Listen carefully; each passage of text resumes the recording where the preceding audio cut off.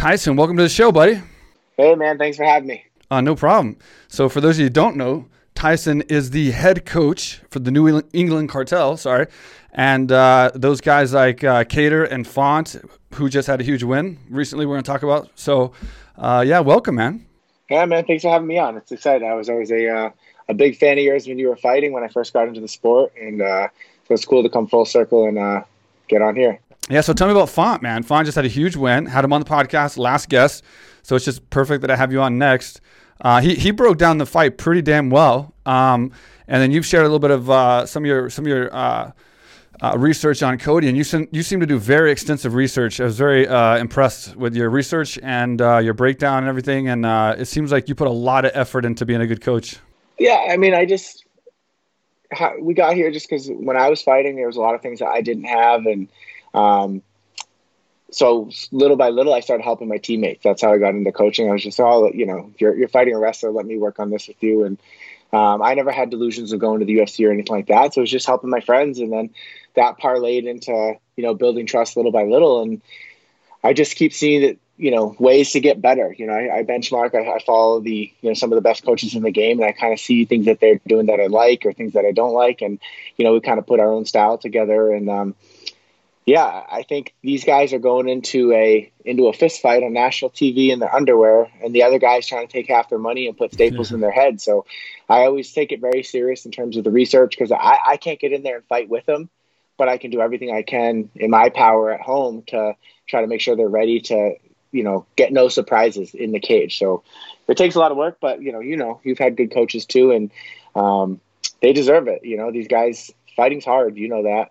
It's they're dieting, they're freaking training 2-3 times a day, the pressure, and it only gets harder as you climb harder. So, I just try to do everything I can to try to make them just think about performing on fight night. Right. And we'll definitely get to where or how you've got to where you are right now. But first, give me a breakdown on Font. So just kind of give me a breakdown of, I guess we'll start with just signing the fight, the excitement of getting that fight, the danger of having that fight against someone like Cody Garbrandt, who's just a dangerous fighter, the preparation for the fight, and then how the fight turned out as far as what went right, what went wrong, and then how you felt after the fight, and then where we go from here. Yeah, so back in, I want to say, we found out in late February that we were probably fighting Cody, and all we knew is that it was in May, but we were told that it was definitely not a main event. It was a 3-round fight. But fast, even further back from that, in January when we got back from Fight Island, me and Rob had a call, and I said, listen, all the guys around us right now, we're targeting May. All the guys around us are pretty good wrestlers. We're probably not going to get Sandhagen. Maybe we get TJ, maybe we get Cody, all these guys. I was like, the chances are after the Marlon fight, people are going to try to take us down. And so we started wrestling. We got into I call it a meat and potatoes camp. You're doing your basics, strength and conditioning 2 days a week. We're wrestling 3 days a week. And then anything on top of that is great, And so we started doing that in January. And then fast forward, they told us we were going to get Cody. So then we started thinking, dialing in specific things for Cody. But we didn't know a date, and we thought it was 3 rounds. And then I think it was the day that Brett Okamoto broke it on Twitter is the day we found out it was the main event. As Sean was texting me, I was getting a call from Brett to confirm the fight. But I'm like, well, clearly before I did. So, yeah. And we're like, all right, it's a 5-round fight. But, not much changes in training from 3 to 5 rounds. It's more of an IQ and a pace thing during the fight. But, we had been focused on wrestling because we were looking at all the guys around us in the division. And after watching the Marlon fight, Rob obviously looked very scary on the feet, but he looked like he had a little bit of a hole in the wrestling. So we thought that's something people would probably try to take advantage of. So we tried to get ahead of that. And, I know maybe it didn't show in the fight, but Rob's been working a lot on his wrestling and, trying to keep the fight on the feet. And, so then in camp, once we got the name and we had the date and we found out it was 5 rounds, not too much really changed from 3 to 5 rounds. But then once we figured out Cody, then, we start dialing in on, okay, who's going to be our sparring partners? What types of takedowns does Cody like to do? What types of, things is he good at on the feet? What do we have to be careful of? And I always break it down into we're in a sandbox, and what part of the sandbox do we have the advantage that he doesn't? And then let's try to move the fight into that part of the sandbox. So we're always kind of fighting on our terms. And obviously a big thing with Rob at the 135, the bantamweight division, he's got a long reach. He should be able to dictate, manage distance and dictate range and control the cage with that. But with, someone like Cody, if you let him go first and come forward and control the cage, it's going to be a long night, and you're going to be reacting to his power the whole time. And then he can mix in some wrestling. It makes him a really dangerous opponent. But we really felt that if we came out early and established, control of the cage and kept our lead hand busy, but not necessarily jab heavy at the beginning, because we figured they'd have a plan for that. Yeah. But just keep our lead hand busy, making them think about it, making them react to that. And then, mixing in some right hands, some level changes. And then a big thing that we had for this camp was that, that push kick, that, the stab up the middle. And I think if you go back and watch the fight, it looks like Rob just jabbed around the cage, and, Rob has the best jab. And I think he does have the best jab. But I think if you look, I think it was like 1 minute, 50 seconds left in the first round. Right before Cody's shot, Rob landed a push kick right up the middle, caught him in the chin. And then Cody went backwards and then immediately wrestled. Yeah. And I think he was just never the same after that. And then it was interesting because I thought that, but then you go back and watch the UFC Destined episode 2, and the first thing Cody says when he gets back in the van, he's like, "Yeah, man, he caught me with that stabs. He caught me with that run right to the chin." He's like, "That effing sucked." And I think it had an effect the rest of the next 4 rounds, as he was more hesitant to come forward, which gave us the cage, which allowed us to dictate everything in the pace of the fight, and it kind of kept him on his back heel. So, it's good when a plan works out, but sometimes they don't always work out. I think it was from like a simple term, simple terms for someone like that's not as extensive in coaching and fighting, it would seem like a scary game plan to go right into the fire with someone like Cody, who hits so hard and is so fast. But the way Font came straight into him, and he was feinting and moving, a lot of the feints and movement, I felt like when I talked to Font as well, he shut him down without ever hitting him. I think when he landed that big punch midway through the first round, that definitely changed the pace of the fight and woke Cody up and made him a little bit more timid. But he was backing up and kind of like on the defense well before that, well before Font landed anything big. And I think that was the fact that he went right into the fire, went right after him, stayed in his face, whether he was getting hard shots taken at him or not. He was feinting, he was moving, and I think that was enough just by itself without landing to throw Cody off. And I think it did.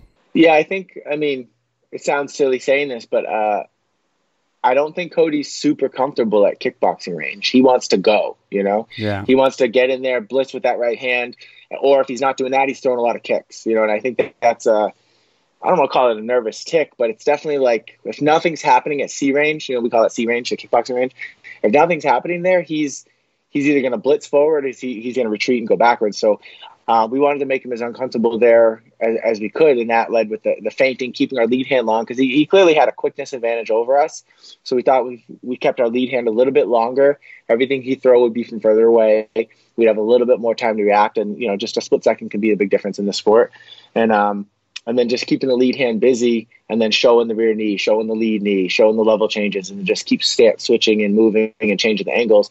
So almost like he just never knows when to go. And if he doesn't know when to go and he's nervous, he's just going to keep moving backwards. And then Rob just keeps, taking more real estate, and then Rob can mix in the punches. And, especially once we got him on the warning track, he doesn't have a lot of spaces to go. He's going to come big or he's going to retreat. And that's where we can work our step throughs. And, there's some things Rob did really great. And then there's some things that we were like, we wish he would have done a little bit better. And that's, our coach's job is to be critical of it and make sure it doesn't happen again. But I think, it's hard not to be super, super proud of Rob, fighting one of the scariest guys in the division that people are really high on, a former champion. Like you said, to put yourself in the fire and still not get burned. Yeah, and the thing is like you say Cody's the faster guy. It would be interesting to see if they could figure out, do a test to figure out who was faster, because I do think Cody is definitely fast. But I know Cody lands off of like the brawl a lot, right?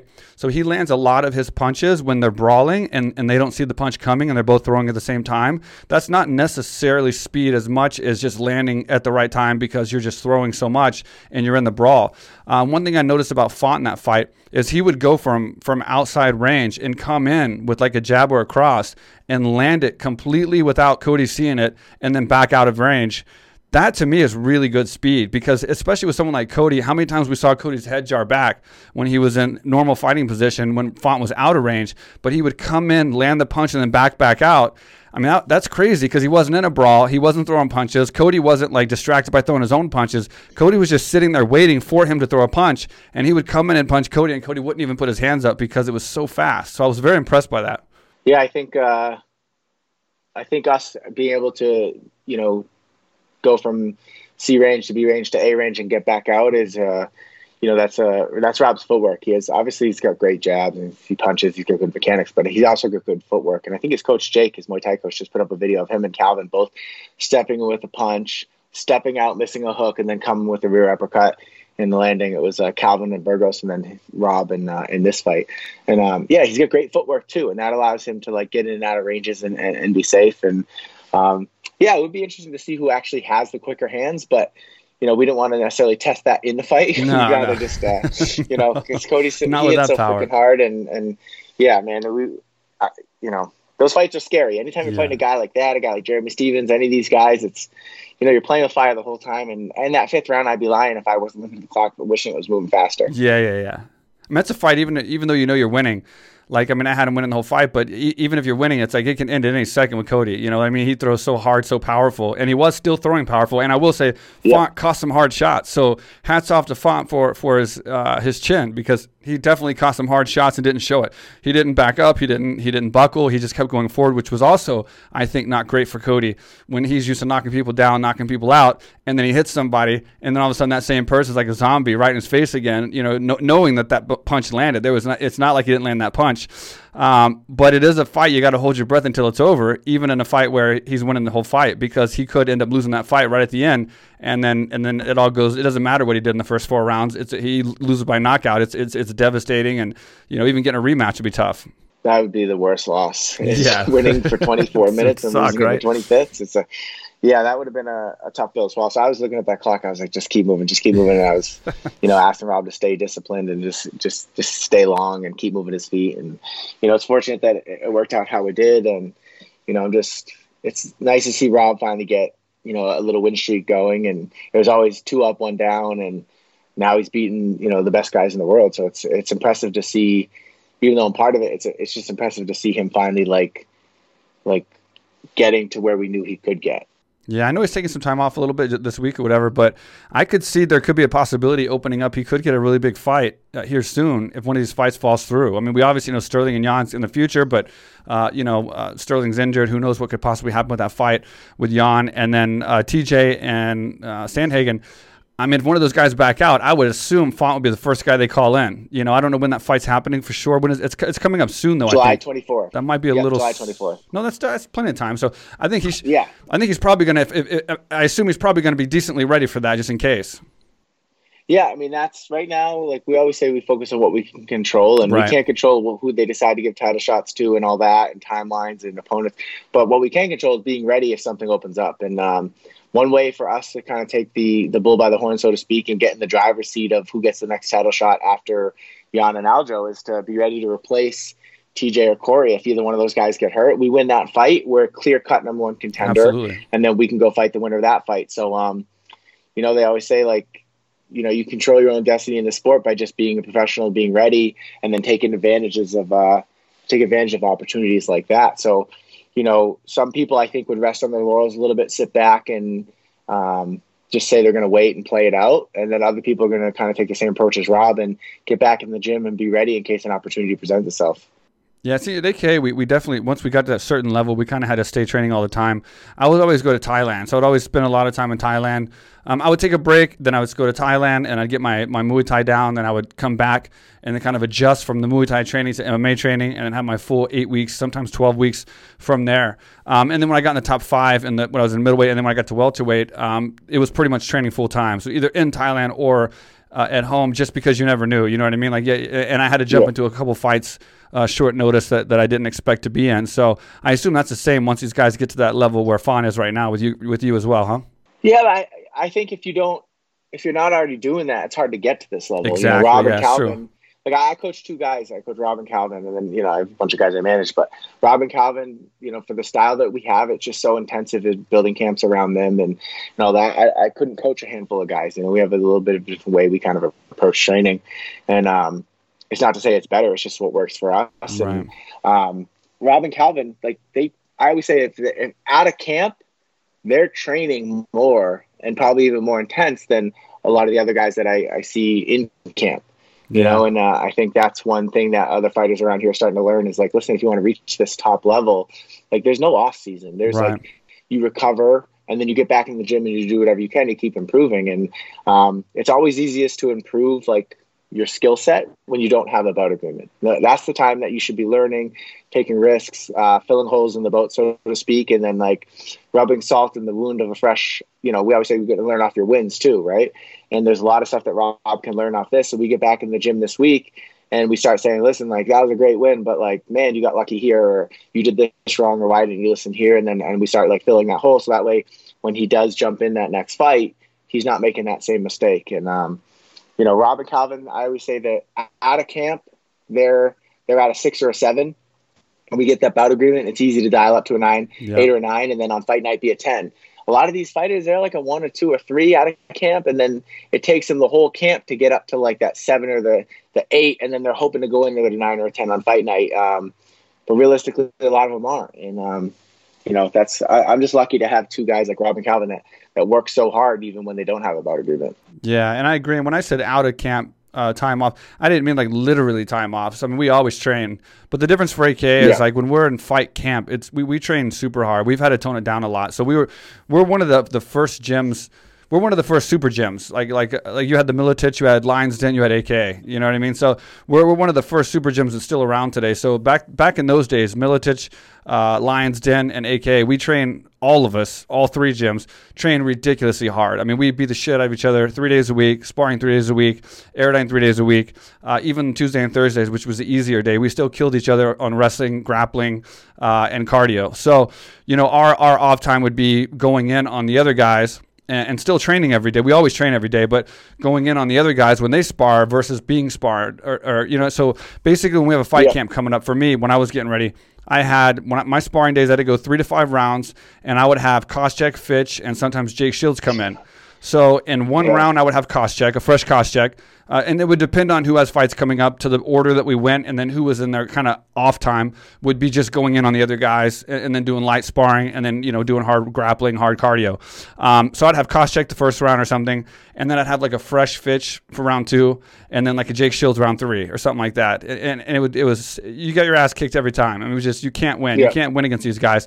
But then when I would go fight, and I had the number 2 ranked, the number 1 ranked, the number 3 ranked guy in the world as my training partners, that was a huge confidence booster, no matter if they kicked my ass or not. And I was fighting one guy when I went out there to fight. I wasn't fighting 3 guys. They were fresh every round. So it's like going in for round 2, going in for round 3. That same guy that I fought in round 1 and 2 is coming out for round 3.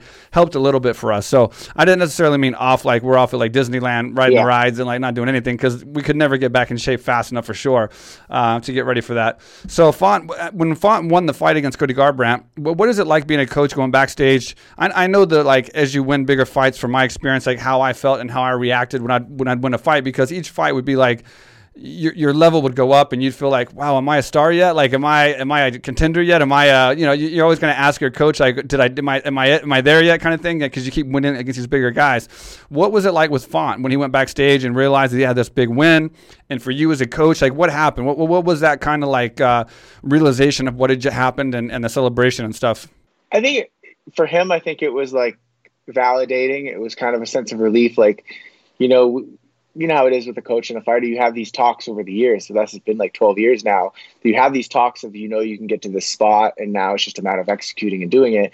And, he had a few other chances against like Lineker, Munoz, and Assunção, and he fell short every time. And every time after those fights, it's like, listen, I know I can win these fights, and it's just I'm falling short. And, right. We're trying to make some changes. And so then, he got the Moraes fight, and, that was validating. But then as you have these people like, well, was it a fluke? Did we catch Moraes at the right time? And then they throw a monster like Cody Garbrandt in front of you. And I think it was almost more confidence building the way he did it versus if he would just gone out and knocked him out. If he would just gone out and knocked him out the first round, I'd be like, oh, Cody's chin's gone.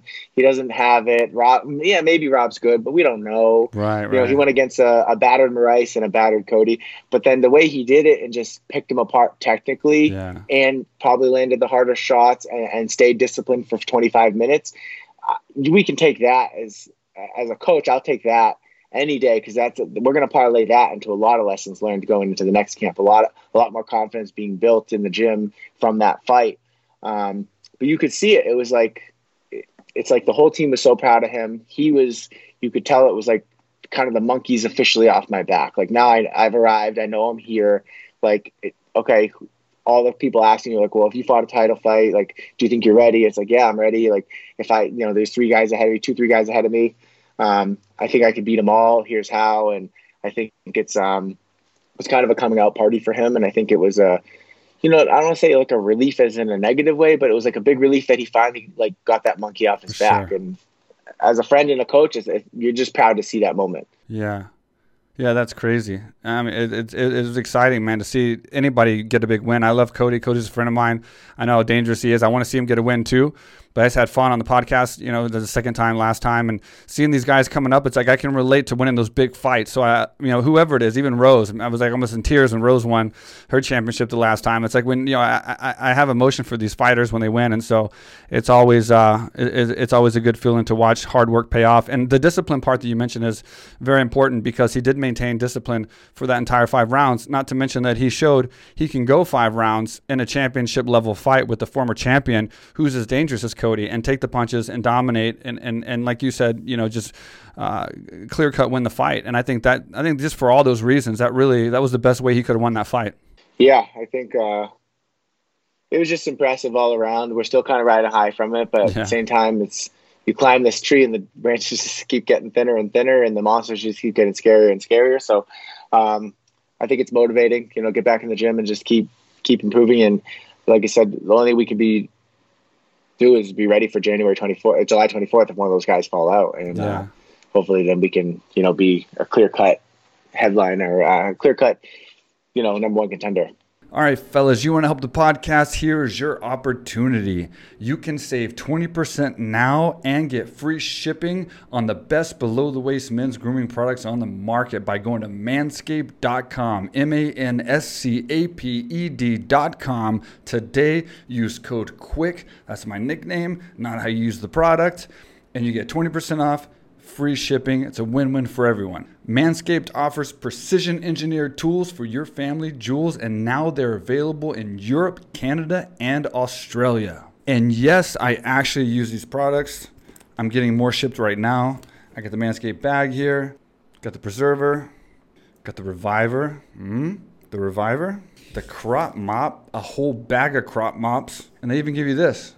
So you can actually use Manscaped to manscape your eyebrows and your toes. It's like the best. It is everything you need to appeal to your lady friend. So, don't thank me. Thank yourself for going to manscaped.com, entering code QUICK, and getting your order at 20% off discount and free shipping. And then, Calvin just had a tough fight, Calvin Kattar against Holloway. Tough fight, a legend of the sport. How's he doing now? How's he holding up, and how's everything going? He's good, man. He's just hungry. He wants to get back in there. We had made a decision right after the fight. We were going to wait 6 months to do any contact just to be safe. And, for sure. He's passed all the fortunately, when the PI opened back in 2017, I took the guys out there and we got baselines on everything, which included the concussion protocols and all that. So we had a baseline to go off of. And then a week after the fight, we got back from Abu Dhabi, and I had the PI open early, and they did another protocol test, and he was like pretty much right at his baseline. So it wasn't like there was any huge red flags or anything like that, but we're still gonna be safe. Then a month later, he had another one. He was the same. And then we just had one probably like 3 or 4 weeks ago. We had another baseline, and he's better than his baseline from 2017. So Nice. Like no red flags or anything like that. He's cleared to go back to full contact training, but we're just going to wait till mid-July just to be safe. And then mid-July, we'll get back in the. He's already been in the gym doing 2 days. He's grappling hard. He's wrestling. He's hitting mitts. He's doing all that stuff. We're just not doing any contact. And then mid-July, we'd be comfortable with taking a bout agreement for probably like late September or October. And I think that's one of the hardest things for a fighter to do, especially someone like Calvin, is to take a little bit of a breather and just heal. He those last 3 fights, he was dealing with hand issues. He broke his nose 2 or 3 fights in a row. But now he'll be 100% physical going into a camp. And it'll be exciting to see. He hadn't had a break since the Lamas camp. He'd been in camp year round, parlaying one win into the next. And he deserves some time off. And, if he had his way, he'd already have a bout agreement. He'd already probably have fought by now. And we're just trying to be smart with it. And, there is no rush. He'll still get 2 fights this year, which I think when you're looking at the top 5 guys, they usually only fight once or twice a year just because it's so hard, to get the right fights. So, so I think he's in a good space mentally. Right now he's in Texas with his family for the holiday. He'll be back tomorrow, and then we'll all be getting back in the gym. And, taking a fight like that, it's tough, but I think you got to look at the positives. Is like he got to feel the highest level that's ever probably performed in the 145-pound division. Right. He got to feel it for 25 minutes. Yep. And he came out the other side thinking like, damn, I fought like shit. He fought amazing. I was still there at the end. And, how can I get there? Because, it's like when you go against excellence, there's a little bit of a rub, Yeah. He got to feel that. And now he's going to be like, all right, I felt it. Now I gotta get there. Yeah. And, I'm excited for his next fight. Yeah. That man, he's tough. He's a tough kid. I mean, he's obviously very skilled, but very tough too. And I think that showed a lot in that fight. Yeah, Calvin's, he's just and the nicest kid too. He's tough. Like everybody got to see how tough he was. We already knew that, but he is skilled too. And I think this is gonna, motivate him to, take it to that next level. Like take it to like, okay, like I felt that.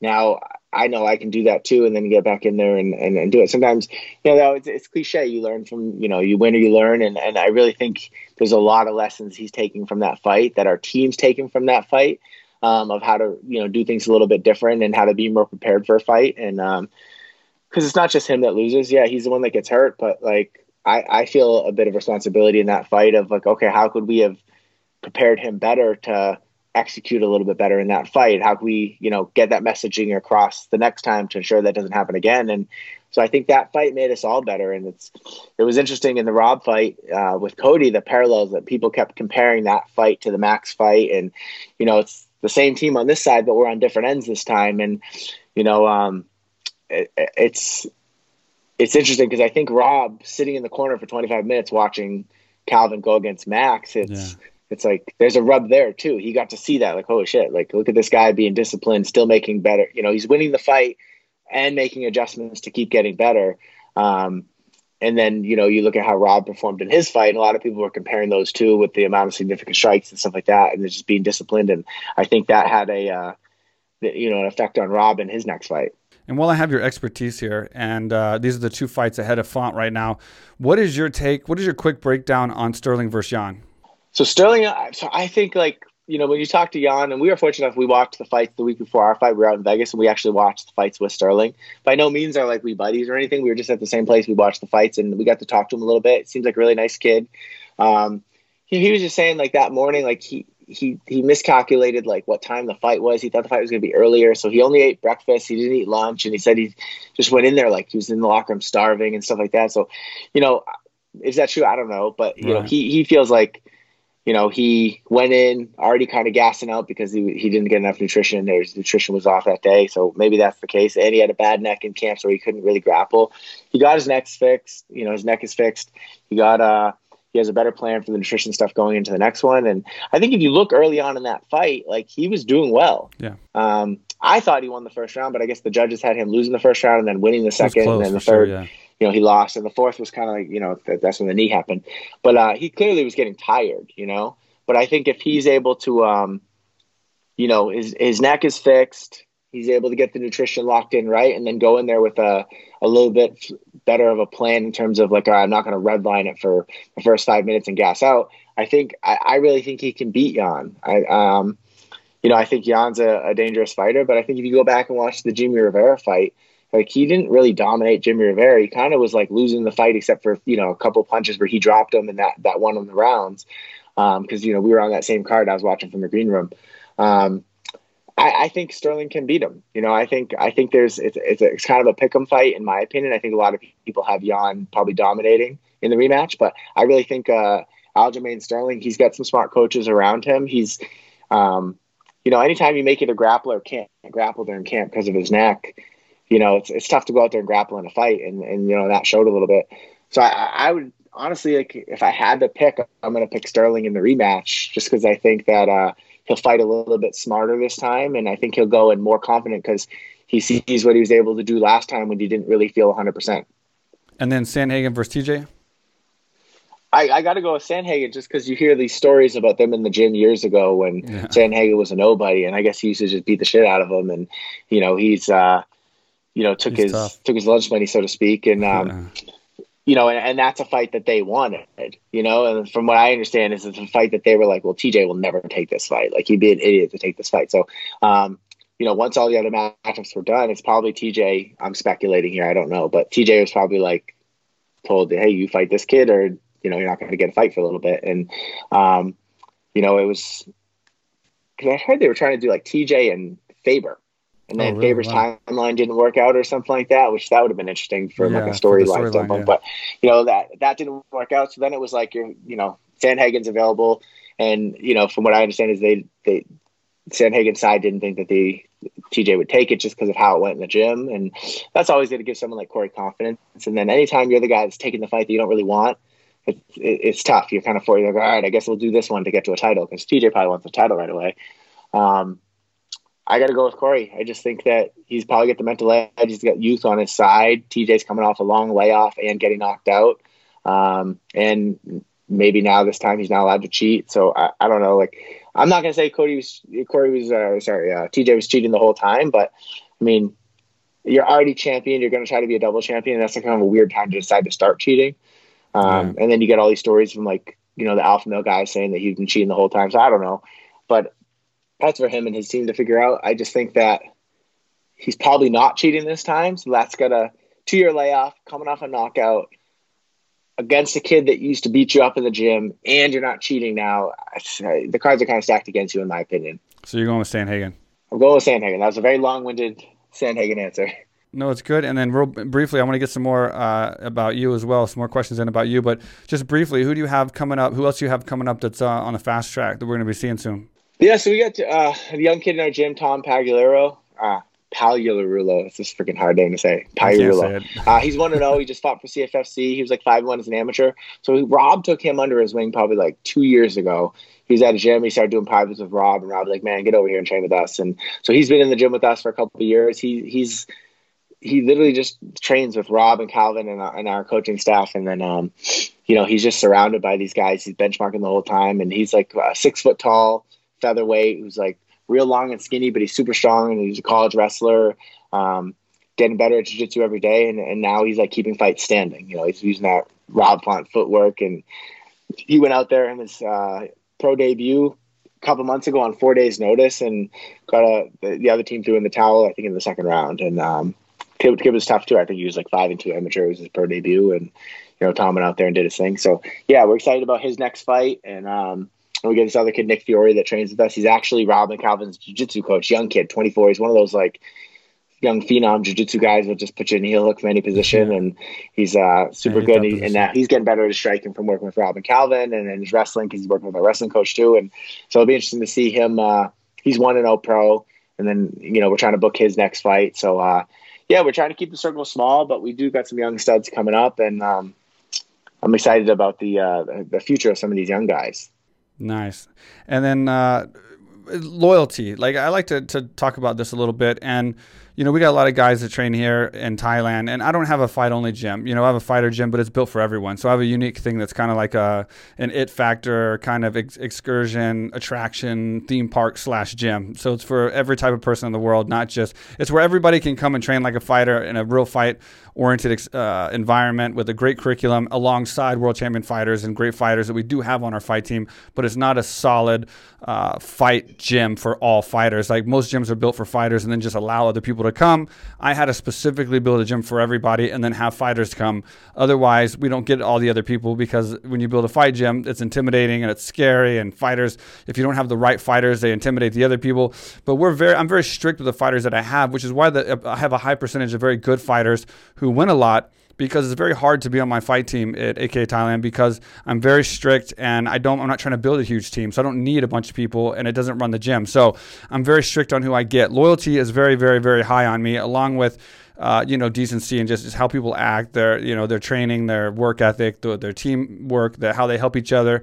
There's so many other things, but loyalty is so big for me, because here in Thailand especially, we see these guys that hop around from gym to gym to gym to gym. I've seen it for years and years and years. For 10 years, you'll see these guys hop around from gym to gym to gym, and then they make nothing of themselves, or they stay at a gym because they're getting something, be it like some of the gyms pay them, or they give them housing, or they get, and for like $300, they'll train at a worse gym because they're saving $300, versus like putting their career ahead at a gym where they have better curriculum, better training, better connections, better whatever.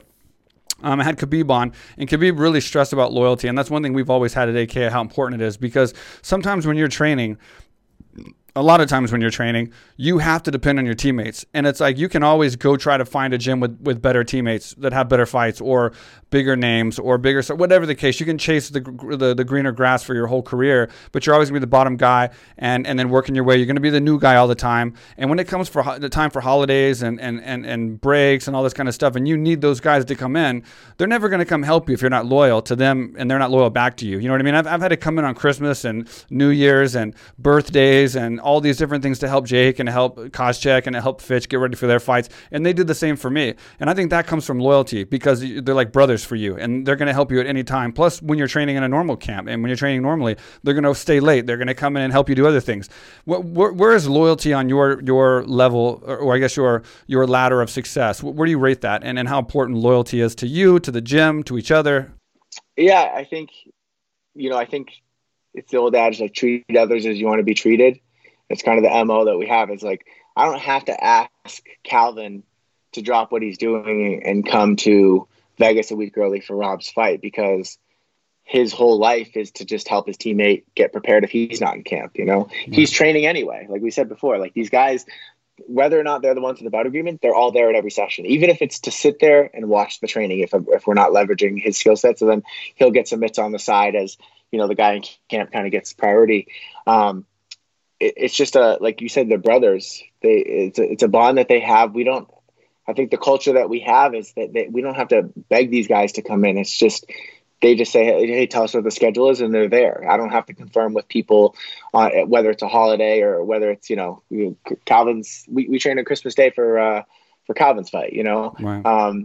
We don't have to ask Rob to show up. Rob just beat Marlon Rice the week before, but he's in the gym. He's wearing street clothes and he's joking around. He's probably eating donuts, but he's there. It's a camaraderie, and I think that's just a culture that you build with the brotherhood of, like, the bond that we have is, we all used to be teammates, and then I kind of graduated to a coach, and that's the culture we have. But, like, loyalty is a weird term in martial arts, because I think the term loyalty it's a one-way street from what I've seen in this sport. And it's almost comes down from the coaches who, hey, you have to be loyal to the team. Don't you dare go train anywhere else, which is a whole nother thing.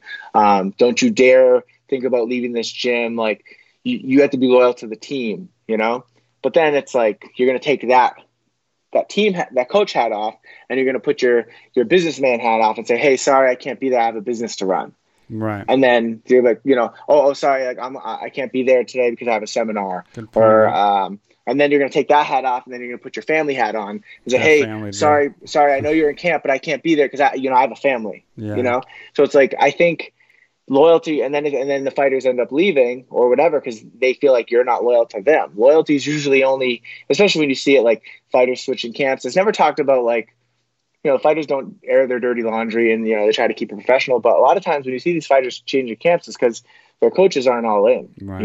It's tough, and I'm sure you've seen it. Like, there's nothing worse than you going through a fight camp and your coach shows up late, or your coach doesn't show up, or your coach is on his phone the whole time, or he doesn't care, or like, hey, you can't even get your coach to watch video. That's not a coach. That's the guy who just wants to be famous. And I think loyalty, it's a sensitive word to me, because I think, based on our history and our past, and I don't name drop or anything like that, is, we've seen loyalty is always called out in MMA about the fighters need to be loyal. Yeah. But I think the other side of that is the coaches have to be loyal too. So when you see some of these fighters switching camps and doing stuff, it's not that they're disloyal. It's that maybe the loyalty wasn't two ways. I agree with that, but I also agree with, like, sometimes the fighter can make the coach not loyal.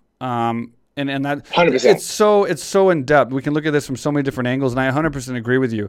But I'm talking about like Jim, like you're a top coach. AKA has top coach. I'm talking about more of the top coaches that have proven themselves, and then having loyal fighters, because sometimes the fighters will make a coach not loyal. You know what I mean? Like if I, when I was a coach, I'm running the gym now, I'm running business, but when I was a full-time coach, I didn't want to help the fighters that weren't loyal to us. So like, if they didn't come in on time, or they said, I don't feel good today, I'm going to stay home. It's like, no, you should come in and not feel good and watch training. If you're sick, you're going to get the guy sick, stay home.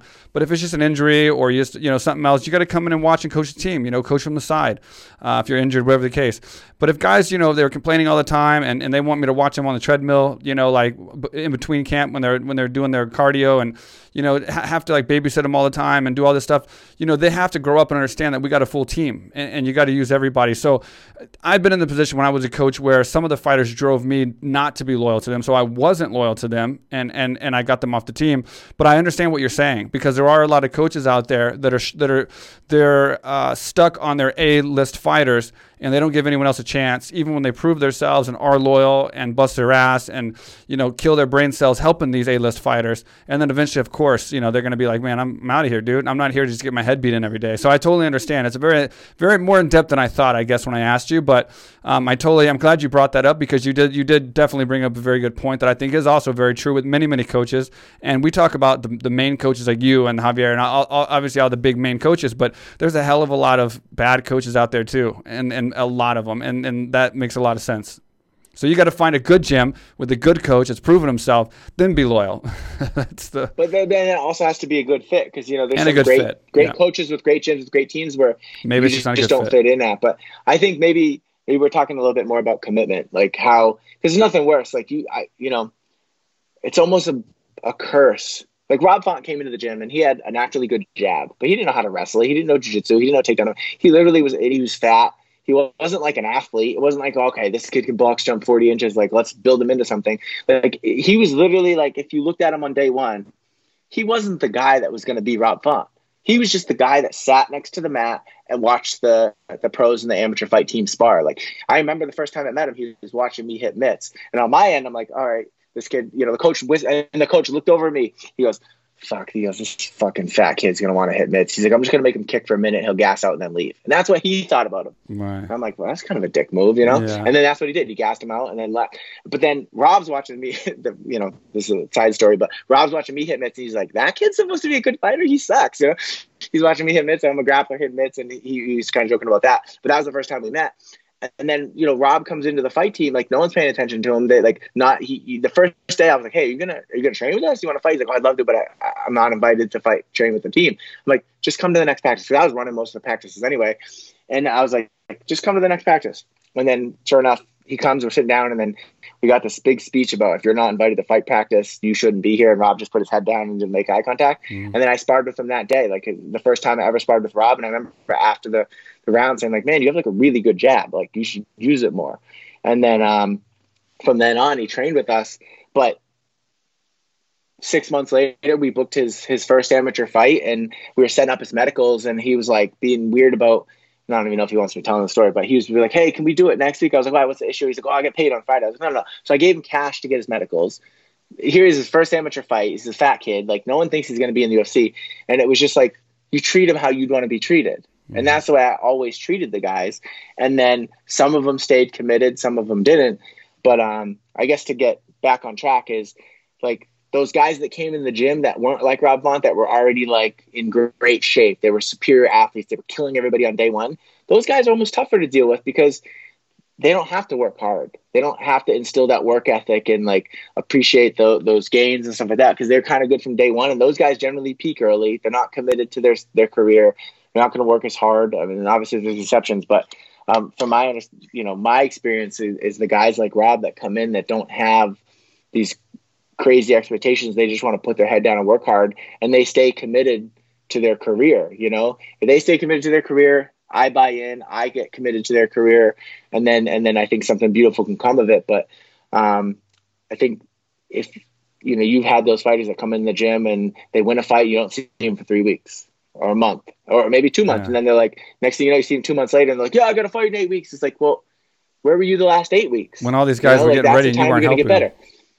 It's hard to stay committed to guys like that. And I think we're kind of using loyalty and commitment interchangeably, but I think like, I don't mess around with the guys that aren't committed. And then like, even if I was dumb enough to do it, Rob would kick those guys out of the gym so fast. Rob he's like a no nonsense guy. Like we have a small room, like it doesn't tolerate part-timers, we'll weed those guys out so fast. Cause we don't want to wasting our time. Like anytime that I have to stop and explain something to them, that's a time that I'm not explaining something to Rob and Calvin that could make them better. So it's detracting more than adding, and we try to weed those guys out real fast. I agree with you 100%. The commitment is so important, and I have to approve everyone that comes on the team and even gets what we call a sponsor, like a probation period, a trial where 3 months goes by where we have to watch them. And I can't tell you, it's like 10-to-1 ratio. How many guys come to my office and swear they're going to be in the UFC, swear they're going to train every day, swear they're going to do all this.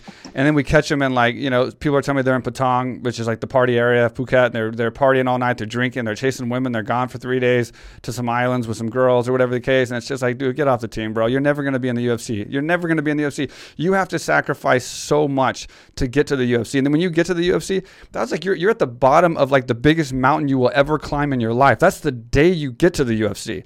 Like that, not even the journey to the UFC, but when you get there, you're still at the bottom of the biggest mountain you've ever climbed, and you better hope you have the commitment, the hard work, the techniques, everything going for you, and a lot of luck, because even guys that are doing really good and have all the technique and have everything they need to be at the top don't get there either. So you got to have everything going for you at that point. So I agree with you on that, but let me get your advice real quick on just guys coming up. I know it's going to probably come back to this anyway, but guys just in your opinion that want to be in the UFC, they come in, they want to talk to you, that maybe they have some good, decent skills, they have potential. I want to be in the UFC, I want to be successful, I want to be like Rob Font, I want to grow and be a full-time fighter. What is your best advice? Like as far as in simple terms, I guess one of the most important things that you can tell a fighter to prepare him to what it's actually going to be like to climb that ladder and get into the UFC.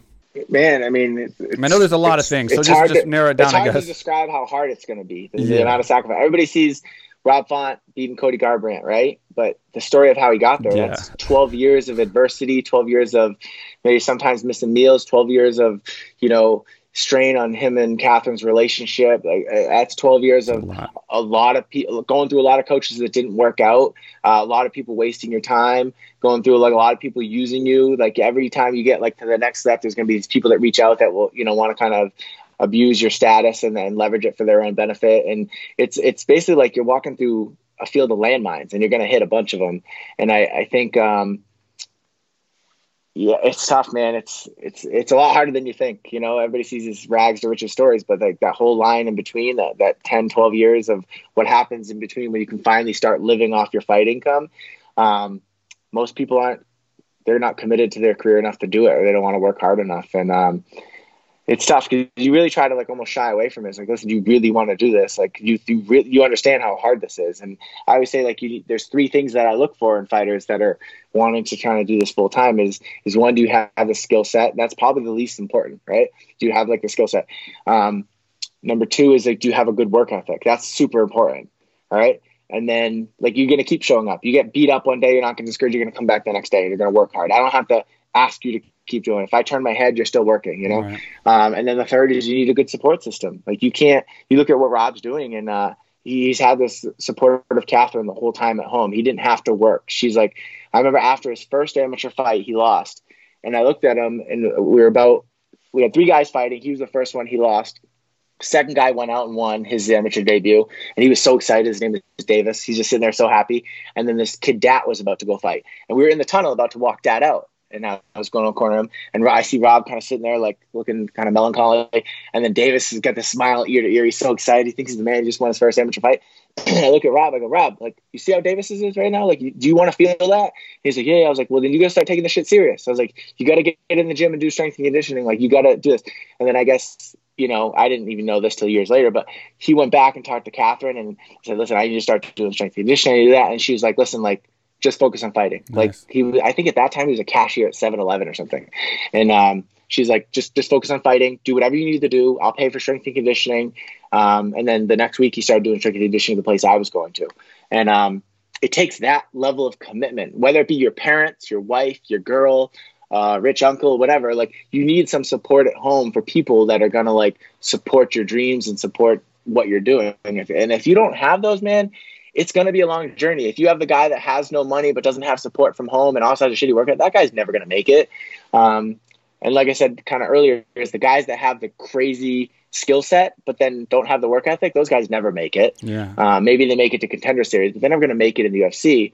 But then I think this parlays into a bigger problem that I'm seeing lately with, like, back in the day when you got in the UFC, it was like the best fighters got to the UFC. Yeah. Nowadays, it's like storylines, a Contender Series, and these guys get to 4-0 and they're complaining about why they're not already on the Contender Series. And like, what the fuck, man? I paid my dues. Like, come on, like, no. Like, you didn't pay your dues. You've been training for 3 years. Like, like Rob went on a 9 or 10 fight win streak on the local circuit for pennies to get to the UFC, and his gift there was, hey, you get to fight George Roop. Now these guys get 3 or 4 wins. And then they go on the Contender Series making more than you probably ever made on the regional scene, making 5-5.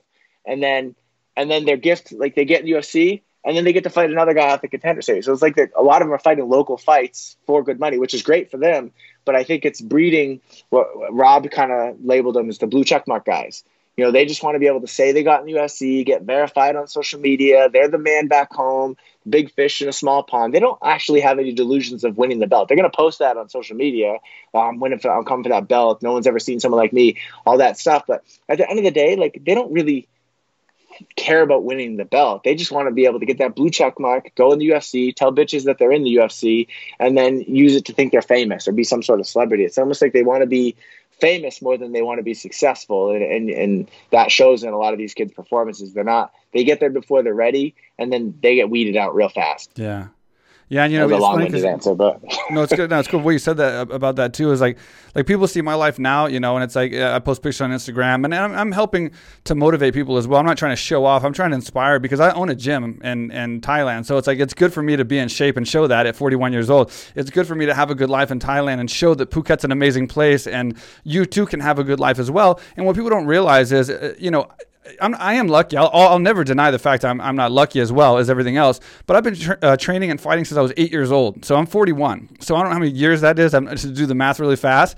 But I've been competing in Taekwondo tournaments, kickboxing tournaments, boxing tournaments, all types of MMA tournaments, amateur pancration style, MMA style, 21 amateur fights, 25 pro fights. So for 30 years plus, however, I've been fighting, and I never was a world champion. So I was just grinding since I was 8 years old. Never was a world champion, and then grinded in business the exact same way, twice as hard, twice as much, and have built twice as much of a life from business. So yeah, I am lucky, but it's like a lot of hard work, and that's what people don't understand. And those same people that tell me I'm lucky now and I have this great life, they were the ones telling me, back in the day in high school and all these different places, like laughing at me because I wasn't going to parties and I was doing these stupid little fights and I was making $200 a fight and wasting my time. And I was, so it's like, I totally understand what you're saying, man. It's a story of my life. You know what I mean? And fighters have to understand, I made a post like this, and The Rock actually responded on it on my Instagram one time. But I'm like, I always say hardest worker in the room. You got to be the hardest worker in the room to be successful in fighting. But you can be the hardest worker in the room, which I feel like I've always been kind of one of the hardest workers in the room. You can be the hardest worker in the room, but that doesn't guarantee you're going to make it. That doesn't guarantee you're going to be successful. And that's why there's so many people that aren't the hardest worker in the room, because they know that even if they are, there's a chance they're not going to make it. And when you realize that, it makes you not want to push as hard on Airdyne, or spar quite as hard, or train quite as hard, or miss a party that your wife's going to get mad at you about, or miss a funeral. I miss, a couple of funerals that are very close to me, and certain things like that, because you still know you might have a chance to not make it. It's not like if I train and sacrifice everything my whole life, I'm going to be successful and be a world champion and be the greatest in the world. You can do all that sacrificing and still not be. There's so many guys that have put all the work in, that are so technical, deserve it so much, and never made it to the top, never even made it to the UFC, and that's why it's so hard to find people that are sacrificing what it needs to be to be at the top and then actually get there, or at least have that opportunity. And I think that's where people quit, and that's what makes being successful in the sport so rare and so hard, and guys like, like Font Cater and all these guys that make it into the UFC, they had to do that hard work, and they also had luck, and they also had a lot of other things on their side. But the fact is they knew that and still did it. And that says a lot, because most people, when they realize they still might not make it, they're like, fuck this, man. I'm going to go take a 9 to 5, clock in, clock out. And because if you don't make it after fucking all that shit, I ain't about to do all that shit, dude. I'll keep my job. I'll be halfway to retirement by the time you realize you can't be a fighter, So you're right, man. To me, it's an ultimate commitment to be a fighter and get to the top. Then when you get to the top, like an entertainer, sorry, this is the longest damn I've ever talked to one time.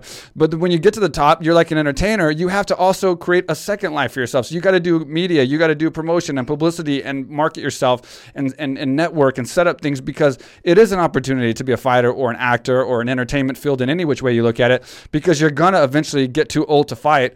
And then now you have to do, you have to use what you've made and your star power, whatever you want to call it, to then transfer that into something else and then have a whole nother life. Because at like 40 years old, you're still young. And now you have 20, 30, 40 years you got to live, and survive. So it's not easy. It's tough.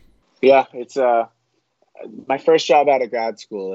I was in tech sales. I was trading semiconductors. It was like buying low, selling high. It's kind of like boiler room. And I remember I said to my boss, who's an old timer, and I was like, man, I feel like I just got lucky on that one. I had like a crazy month, and I made like more money than I ever made before in my life. I think my commission check was like 13 grand or something like that. Nice. To me, I was like 23. I was rich, I was like, just got $13,000 for one check, and I was like, I just feel like I got lucky though. And he's like, Tyson, let me teach you a lesson real early. And he goes, the harder you work, the luckier you'll get. I heard and that stuck with me. And I believe it's not, the stuff ain't going to happen on its own. And it's not going to happen if you don't work hard. So if you work hard, good things will come of it. It might not always be exactly what you wanted to happen, but I guarantee you it will be better than if you didn't work hard. Yeah, I believe that 100%. 100% I believe that. And you have an MBA, right? In business. So yeah. So I think you got that, or you apply that a lot in your coaching for sure. I can tell already from this conversation and from your coaching as well. Have you been to Thailand? We've always talked about going to Thailand. Me, Rob, and Calvin always talk about going out to Thailand to see you. And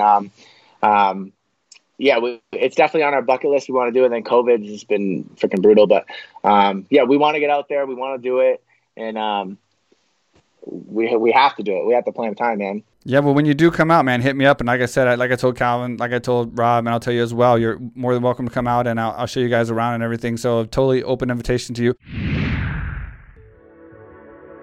What's up, everybody? I am here in Thailand. This is the first time I've ever been here. Been dying to come here for years. Mike Swick, he's one of the big reasons he's been trying to pull me down here. What he built down here, AKA Thailand, is incredible. There's people here from all over the world.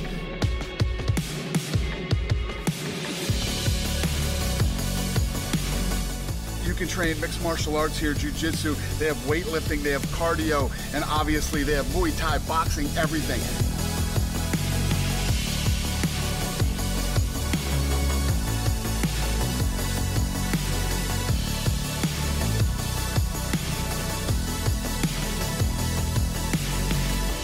I'm telling you guys, I know everybody wants to go to Thailand because Thailand's so cool, but you can't come to Thailand without coming to AKA Thailand. Come on.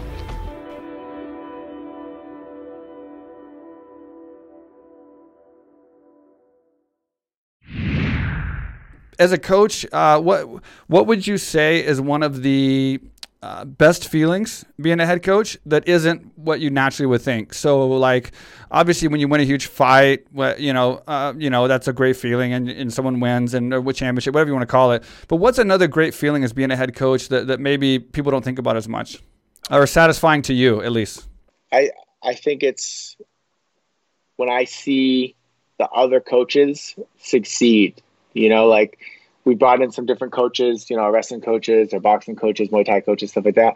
We brought in different coaches, and getting to see them like climb that ladder in their own career too, like getting to see them get that clout, and then all of a sudden, like, you see someone ask them for a picture, or you see someone like tagging them in a picture of one of the fighters on Instagram or something like that, and being like, wow, that coach is great, and kind of getting to see their rise and getting kind of like notoriety in their skill set, and then other fighters kind of starting to go and be like, okay, Rob did this with you, I want to go do it. And then you see their little business growing, and you see the success they're having because of this vision that we all had a few years ago. And then now the rub of that is these other coaches that are coming in are starting to become like names themselves. And it's cool to see that progression, and, you're proud of them because you know that a lot of times these guys work so hard, and, they're not in the limelight. There are a lot of the reasons why, some of these fights are won, and these weapons that these guys go into the fight with are so sharp, and they're kind of unheralded a lot. It's sometimes, they're not getting a lot of the credit, and so it's cool to see like that rub that they get, and then now all of a sudden, like, these younger generation of fighters are looking up to them as like the path, So I think that's always rewarding to me to see, is that, this thing that we're doing over here with the cartel is having this like side effect of making these other coaches' lives better. They're just martial artists that are putting their head down and working hard. But as a result of that, they're starting to, maybe make a little bit more money, maybe get a little bit better of a following at their gyms, and it's having a positive impact on their life. Yeah, I should have started with the negative question first instead of the positive question, but I have to go to the opposite of that. And I don't want to say the least favorite or the thing you hate the most, something like that. But what is just the biggest struggle, I guess, being a head coach that you wouldn't think about? Obviously, losing a fight, the whole going back to the drawing board sucks. When you lose a fight and you're like going back to the drawing board, and that's all on you. You're that drawing board. That's got to come up with a new work plan, workflow for these fighters, and then game plan and stuff. But what is a big struggle that you have as a coach that people might not realize that you have to go through? And it could be something you talked about earlier, the whole being away from your family, being away from things like that. But what would you say is a struggle or sacrifice that you make as a head coach that some people might not see or appreciate as much? I think that the navigating the business end of the sport, and you were fortunate you had a gym like AKA, which had like a lot of beasts in the room, and you had some famous coaches, and some famous fighters. And I think you look at where the business end of it is now, is it's constantly other coaches trying to steal your fighters, or even on the manager side, other managers trying to steal your fighters, and everybody's got their own little side deals going on. Like this coach, this coach will reach out like, hey man, you should come check out my gym. And it's like, well, okay, so you want him to like leave me to come to your gym, but like clearly you want him to like go there and then start paying you or whatever. You see a lot of that, and then you see a lot of like managers doing the same thing, but like managers will try to like come in, take your guy, bring him to another gym, because if they get him to leave my gym and then go to another gym, they're going to get a percentage of his coaching fee, and they're going to make more. And it's like, so you see a lot of these like little scumbags running around trying to make a little bit higher of a percentage here and there, and then name dropping the whole time, like, oh, I manage this guy, I can sell you that dream too, like you can be a champion, but you just come over here, and they try to get you to switch gyms and switch managers or whatever. And I just think navigating that side, because you just constantly got these little D-bags in the DMs and at events trying to buy them drinks and stuff like that. And we're fortunate that we're such a tight-knit group that none of it really affects us. But at what point, like, does that have an effect on a fighter, where people are constantly reaching out saying that they think they can do better and this and that? It's like, I've never reached out to another fighter trying to steal them, whether it be as a manager or as a coach, because I manage a bunch of guys too. But it's like, I just think there's a big lack of integrity on the business end of this sport. Right. It's the Wild West, and it sometimes it can be a little tough navigating that. It can be a little bit disenfranchising, but that's why you got to qualify, like you said, you have the probational period. Like, I'm not going to invest emotionally into people until they prove that they're worthy of it. Yeah, and that's where that MBA comes in handy, and I think why you're doing such a great job. And then you were the 2020 Coach of the Year from MMA Junkie, correct? Yeah, me and Eric, my boy Eric Nixick from Machine Couture, we got the co-award. We always joke around. Nice. Anytime he puts it up, I'm like, no, co-coach. Anytime I post it, he's like, no, you're the co-coach. He goes, don't cut him out. But yeah, no, that was cool. if I could trade that award in for a win over Max Holloway, I would do it in a second. Course. You know, I'm not in this for individual awards. I think it's good in the sense that we go to a seminar. I don't feel stupid putting on a seminar because like now it's like you can say like, well, he was coach of the year. It's like then it's like because when we first started doing seminars as a team, I'm like, well, who the frig wants to, like they want you guys in a seminar, not me. And then Rob and Calvin are like, no, you have to do it with us, and it's a cartel seminar. And then I was fortunate that they wanted to bring me along for that. But now I don't feel as cheesy if it's a seminar with the three of us because then I can at least be like, well, I got a paper award over here that shows that I'm worthy of doing this. So. Yeah, no, it's flattering. I think you grow up as a fighter in the sport, and then when I was a young coach, and you see these coaches getting those awards, and you benchmark. You're like, yeah, man, that'd be cool someday. Like, it's cool that they get that recognition, and then you try to do as good as they do, and then we were fortunate that we had some success last year during the pandemic, and we took advantage of it, and people noticed. So I feel blessed for that, but yeah, I mean, it doesn't really change anything, right? No, but I mean, it does quite a bit, I think. But and then I will say, it's great to have you on the show now that New England Cartel is starting to do some big things, and great to have you on as you're climbing up right now. I think you're going to do some big things and win some more awards. Anything that you'd like to say or thank, or how we can get a hold of how the viewers can get to your New England Cartel information and social media and stuff? Yeah, so I think we're Any Cartel MMA on Instagram, and I'm Tyson_Tardy on Instagram. We have links in both bios to if you want to buy Cartel swag. We've had a lot of support there. T-shirts, hoodies, sweatpants, stuff like that. And then any seminars that we got coming up, we'll post about. But yeah, man, no, I just appreciate like you setting a good example for these fighters because, like you said, like they only have it's a finite amount of years that they have to make money as a fighter, and then they have to parlay that into a career afterwards. And I think you're a good example of what someone can do. Obviously, I'm not in your bank accounts or anything like that, but you look like you're doing pretty well. Like you look happy, and it's beautiful. I always see the pictures that you post, and you're doing your podcast now. And like at the end of the day, like you're still hustling. Thank you, man. Thank you. I think some of these fighters think like they're going to go and get rich and then they're just going to retire and be rich or something like that. But it's a constant hustle. I think you're a good roadmap for some of these fighters to see. You came up, you cut your teeth in the UFC, and then you retired, and then you still parlayed that into another career or like MMA 2.0, and you're still hustling. And then now you're giving the younger fighters or even younger coaches like me, like the same age, a platform to kind of like do our thing and then parlay that into something down the road. So, I appreciate that. And I told you off air that I used to be a fan of yours. And I didn't even tell you this, but like, you and Rob were talking about, not to ramble, but you and Rob were talking about how like that moment after the fight where you just kind of like to be alone, be in the shower, have your thoughts. And I'm not trying to be creepy or anything, but when you fought Alex Garcia in that last fight,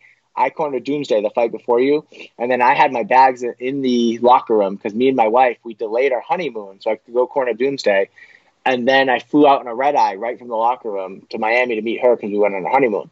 And I was in the shower at the same time you were in the shower. Oh, yeah. And I remember just being like, do I say something? Do I not? Like, I just lost. And I was like, hey, man, good fight. Always been a fan. And then I just walked out. And I was like, and I remember thinking like, I just talked to a dude in the shower, and I'm like, man, is he gonna think I'm weird? So I remember that when you brought that up on the first podcast with Rob. Right before I let you go, I'm gonna say something really fast. It's a funny story that came to my mind, which definitely hits your point that you just made about fighters thinking they're rich. I literally in the beginning of my career, beginning to middle of my career, I was making a ton of money, what I thought to be a ton of money, big checks, big wins. I was a 5-fight win streak in the UFC. At one point, I was 9-1 in the UFC, and so like when I fought Hardy, I was 9-1, 9 victories, 1 loss in the UFC, and I remember taking my mom to shopping, and I went and bought her. My mom's a country girl. We grew up in small town Texas, so we grew up, with not much on a ranch, and, we grew up very small. And I took her shopping, and I bought her something really nice, a few nice things and everything. She was so worried. She's like, oh, man, you can't spend this kind of money on me. Like, you can't, you got to be careful. You can't spend this kind of money. And I literally told my mom, don't worry, I'm rich. And I always wanted to say that. I always just wanted to say that. I said, don't worry, I'm rich. And it just made me feel so good. I was so happy. And then later on, after that happened, coincidentally, in the middle of my career, when I was further along in my UFC career, I went 910 days without fighting. I blew my ACL, MCL, meniscus, and I couldn't do seminars. I couldn't do appearances. I couldn't fight. One of my big sponsors cut out because poker became illegal, Full Tilt Poker. I was a full-time member of their site, and I was getting paid a lot of money from them. everything ended for 3 years. And I then had to, because I had a joint account with my mom that I had saved a lot of money and that it was hers and mine together. We put money in and saved money. I then had to go to my mom and essentially borrow money because I had to get into that account to survive and to keep myself alive so that I could continue fighting and then eventually build up some more money so I could come and start doing more business. And I couldn't take out of my business because it was barely at that time had enough. So it's just a funny story of like, yeah, when those checks are coming in, you feel rich. I mean, when I told my mom, I wasn't lying. Like, I felt like I was rich, and I felt like I was going to continue to win every fight like I had already won, like it was never going to end. And I really did feel rich, and I really wasn't. You know what I mean? I was temporarily doing okay, and then I had to go borrow money from her essentially and get by. So that's just a funny little story I have to share, just to kind of reiterate your point, because you're 100% correct on that. I'll get off of me right now. This is about you. A great coach, a fantastic podcast with you. I'm a big fan of the New England Cartel, big fan of Font, big fan of Cater. I'm always going to be following you guys and rooting for you in all your fights. So definitely come back on the show and give me some updates, whether we talk about your guys, whether we talk about what you got coming up. Especially, I think we got some big things coming up with Font here soon. We want to get back on there with him and with you. I'd love to have both y'all on at the same time. Would be awesome. So thanks for being on the show. I greatly appreciate it. All right, man. I appreciate it. We're going to go out there and we're going to do a live podcast in studio. In studio right here. There we go. All right. Thanks, man. I appreciate it, man. Thank you.